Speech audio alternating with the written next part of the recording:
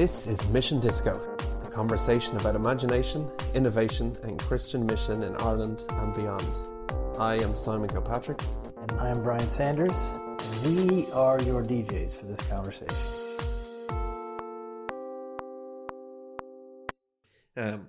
Today on the podcast, we wanted to talk a little bit about microchurches, and more particularly a book that you have written about microchurches. So we're going to talk a little bit about the idea of what microchurches are, and then why you wrote the book and how it might be useful. Talk a little bit through that. So it may span onto 2 podcasts depending on how excited people get.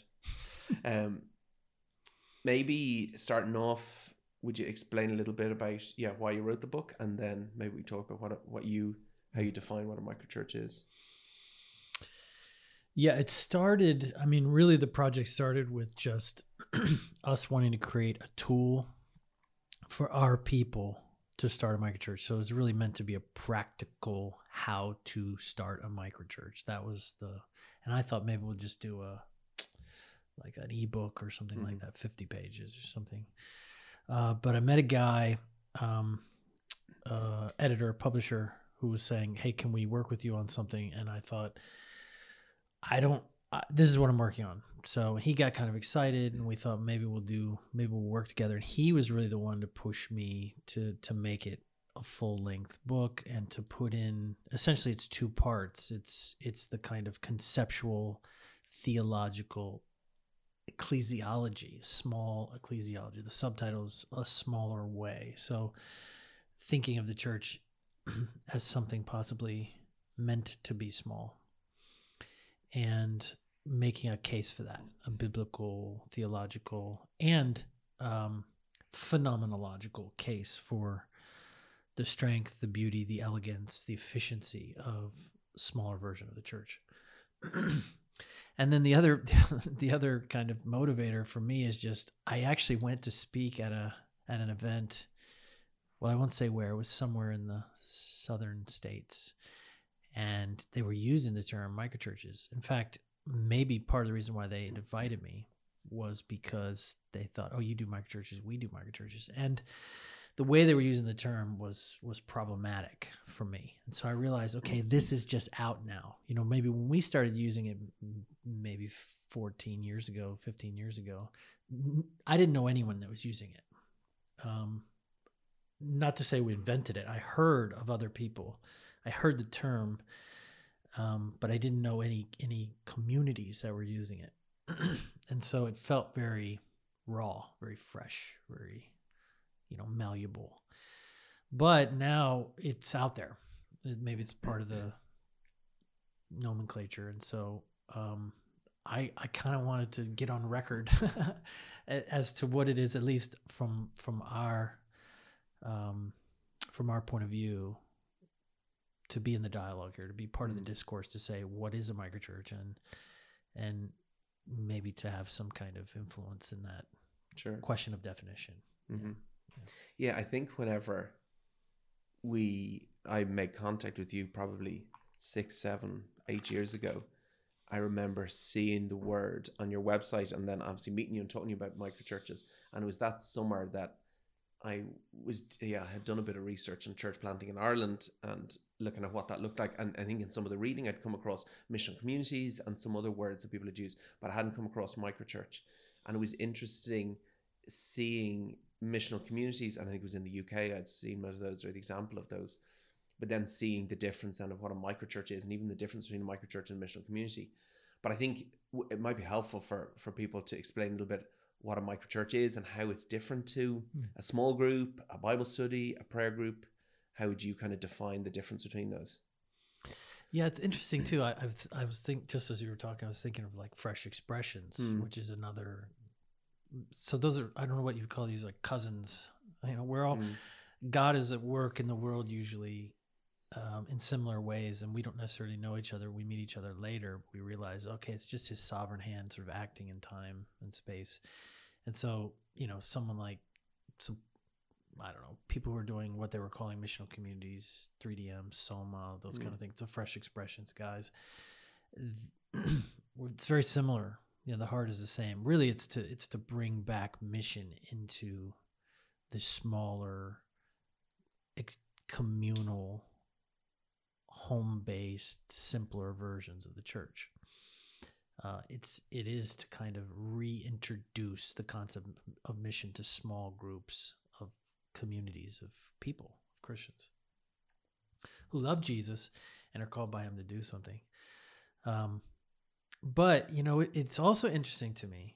Of course, I love those guys, and in many ways we're the same, But why we don't use the word church? Why we were scared, essentially? Maybe that's not a fair statement, but why we're reticent to apply the word church to those things? Why we have to call them communities or expressions of the church, as opposed to just go for it, just admit that's the church, But that in the end, that's the question. That to me may be one of the most dangerous and provocative questions in the church in our time, which is, what actually is the church? Like, be brave enough to ask the question.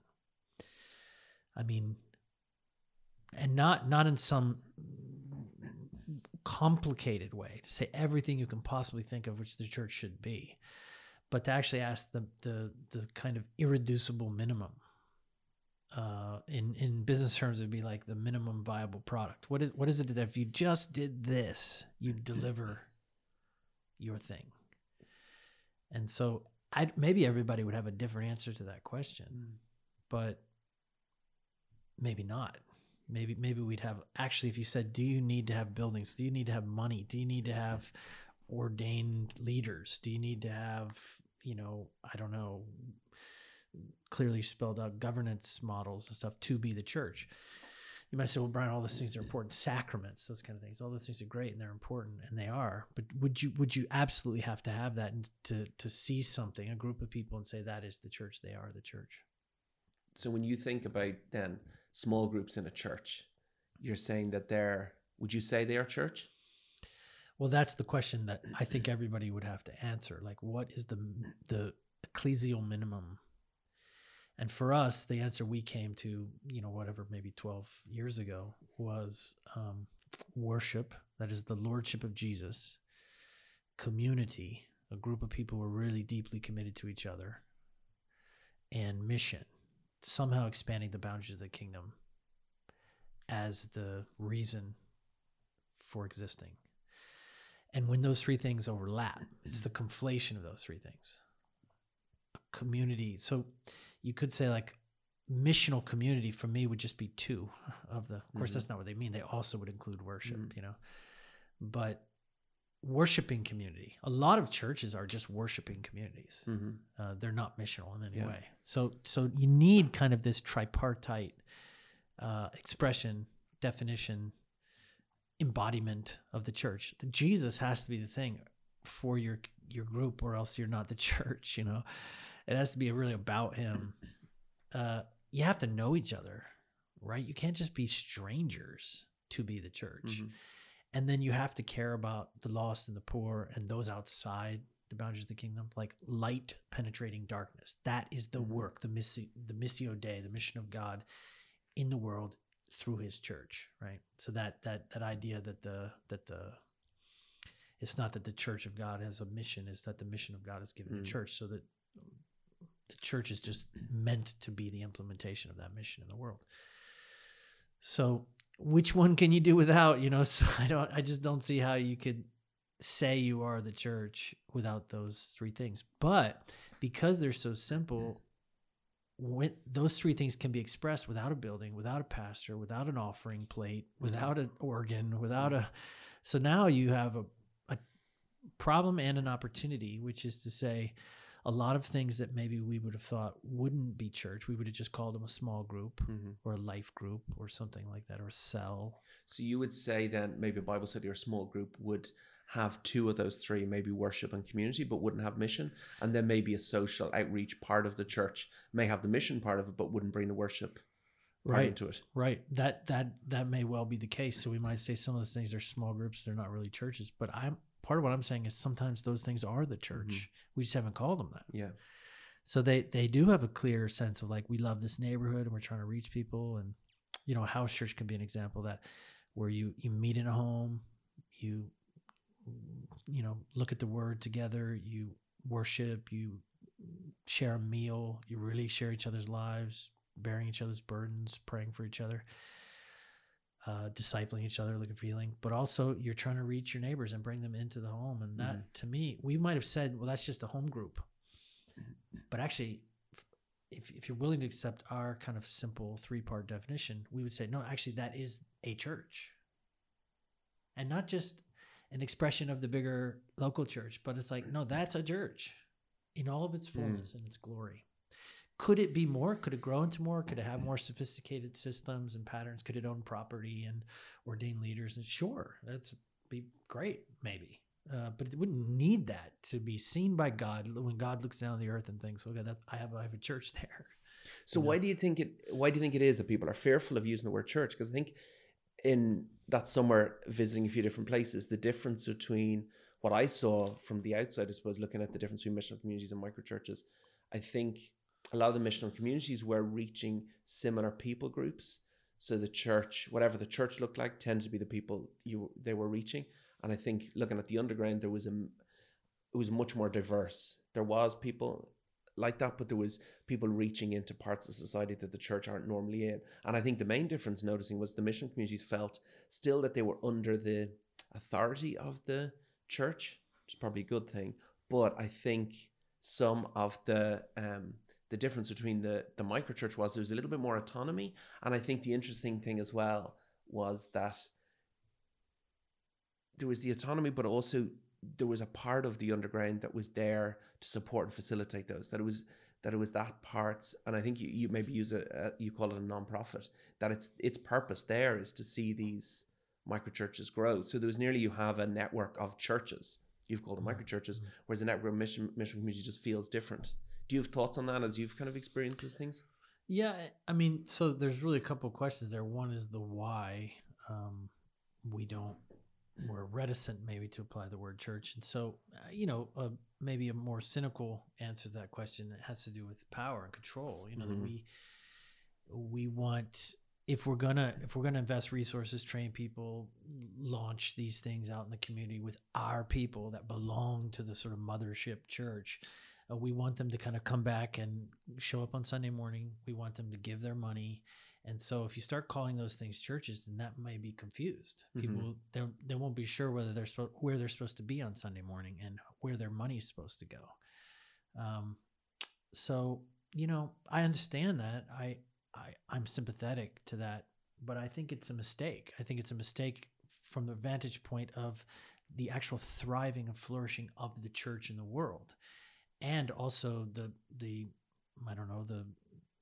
affirmation of the priesthood of all believers, that we don't actually, I could make an argument, have made the argument in the book to some degree, that the church actually isn't at its best when it's in groups of 500, 600, 700 people. That actually has possibly a weaker form than when it's allowed to be this smaller version of the church and it's networked together. So that's what you saw in the underground is essentially first admitting or agreeing that these smaller things are the church.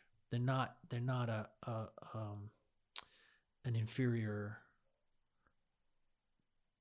partial version of the church. They are the church.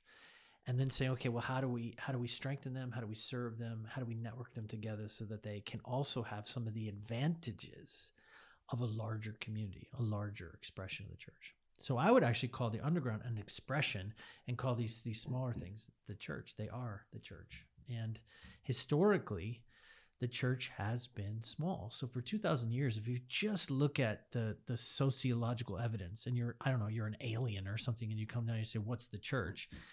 You wouldn't, if you're just looking across history and across culture and time, you wouldn't think it's a big thing with loads of money and buildings and so on. You would see it as something actually quite small. I think 60% of churches in the United States are less than 100 people. I think the average church in America, at least, is 75 people on a Sunday morning. That's the median number of attenders. So even that and I would say that number outside the United States is even smaller. Mhm. So certainly would be true here in Ireland, but I've maybe even in the global South where the church is really thriving and growing, it tends to be organizes itself into small units. So why is it that we have bought into this definition that the church needs to be 500 people, and we're all kind of shooting for that or more, actually? Where in the New Testament is that defined? Why is that why are we reaching for that? Why are we striving for that? It's not because we believe that that's the most effective approach, because at least I think the data would show it isn't the most effective approach. But we keep yearning to be bigger, and maybe that desire to be bigger is not as holy as we think it is, or we thought it was.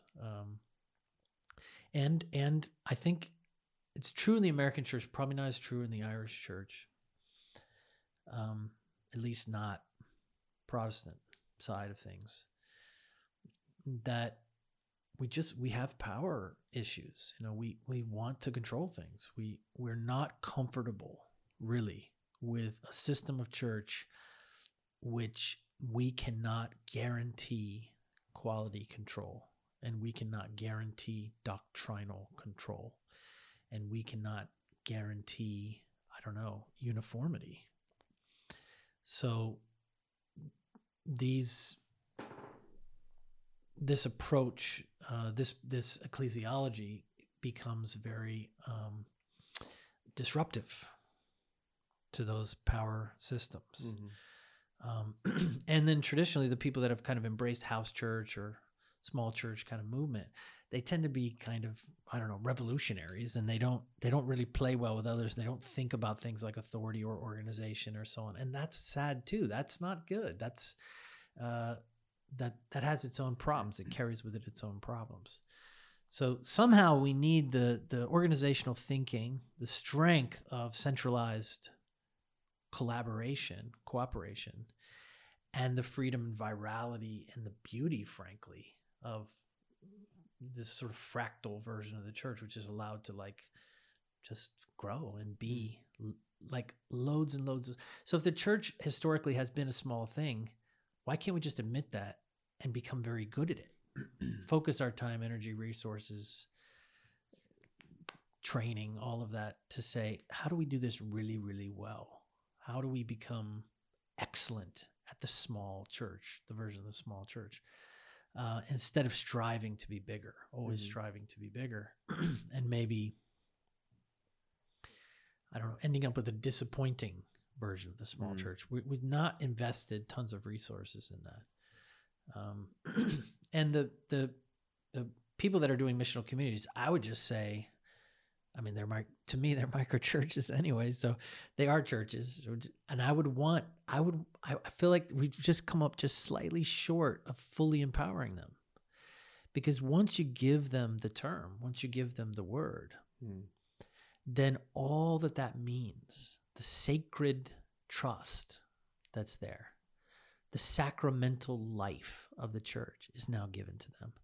Whereas if you just call them a group or a cell or a community, you're still kind of holding back some of the precious sacred things of the church. So maybe it's communion, or maybe it's baptism, or maybe it's ordination or something. You're just sort of saying you're a good thing, you're good for mission, you're contextual, we love that, but you're not really the church. And what part of what we want to do, what I want to do, is say, no, you are the church. And so now you have to live up to that expectation in terms of leadership and character, eldership, that kind of thing. But also, here are the sacred things of the church. Here's the sacramental life of the church. Go and live it, enjoy it. When you break bread, remember the broken body of Jesus, because you are, as it was passed on to you, so you now pass it on to others. Like, be priests, for lack of a better way to say it, rather than just leaders, some sort of secularized thing. Yeah. I think it's very evident to see how microchurches, when someone discovers their calling, that they may engage with a people group or an area really well missionally. And I think that's true of most microchurches in in the underground. How would you answer the question? Because I think sometimes missional communities, microchurches, do mission really well, but the way we and churches generally don't do mission well or don't know how to engage, but we tend to do pastoral care, discipleship well because it's very centralized. We put on a course, we do the Alpha course, we do these courses everyone's part of, we disseminate information to all our small groups. They all do that. Pastoral care is strategic and thought through. How what is pastoral care? What does discipleship look like in microchurches? It's interesting. I mean, it's hard to answer that question because I think microchurches have such freedom and diversity to express themselves in every context in which they work. So if you're a microchurch of like middle school boys, it's going to be slightly different version of pastoral care and community than say a microchurch of ex-cons or, people that used to be incarcerated or, I don't know, people in recovery or people with mental illness it's just the beauty, the diversity of allowing mission to shape the formation of the church in various places also means that discipleship and pastoral care will be something actually very customized. And so do we see similarities in that discipleship journey? Yes, that's one of the things I talk about in the book is kind of like you do kind of see commonalities to the discipleship journey. But man, the way it expresses itself, what discipleship really needs to look like, what pastoral care looks like can be vastly, vastly different and creative. Actually. And it's very much up to the context and the people group that you're dealing with, but also the responsibility, the onus is on that microchurch leader to totally ensure that is happening as well. Totally. And a lot of this stuff is less anxious, frankly. So when you're the pastor of 100 people in a church, you just feel like their spiritual life, their emotional life, their development is all on you.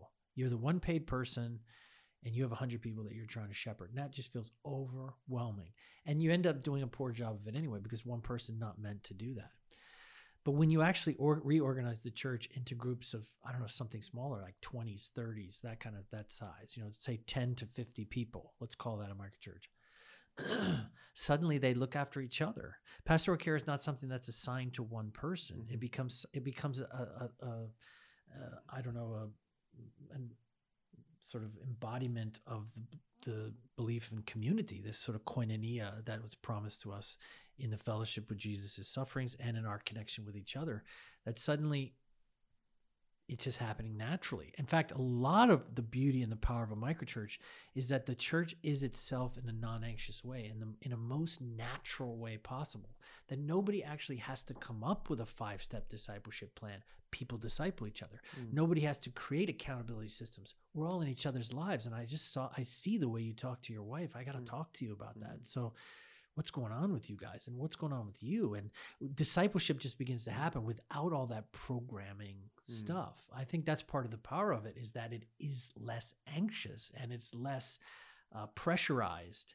And it may be in the end, the result, while it's harder to kind of codify or say, what was your journey, what was your discipleship steps or something, maybe people would struggle. In many cases, microchurches would struggle to describe that or define it, but it's happening. Sometimes it's happening in a more profound and clear way than even programs that are trying to run everybody in the church through a certain program or something, which never really actually works.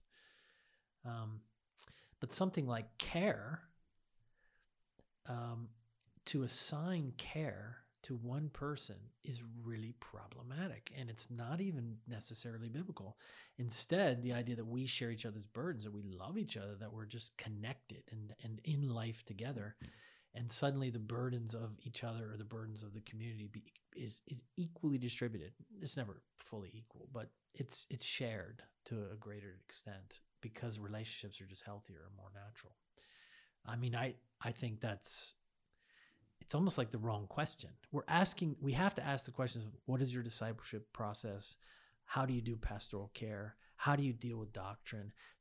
People are asking those questions because they've never really seen microchurches thriving. That's the wrong questions. Like, I definitely think there are challenges to microchurches. Those aren't the ones. Taking care of each other is not the challenge. Not really. It's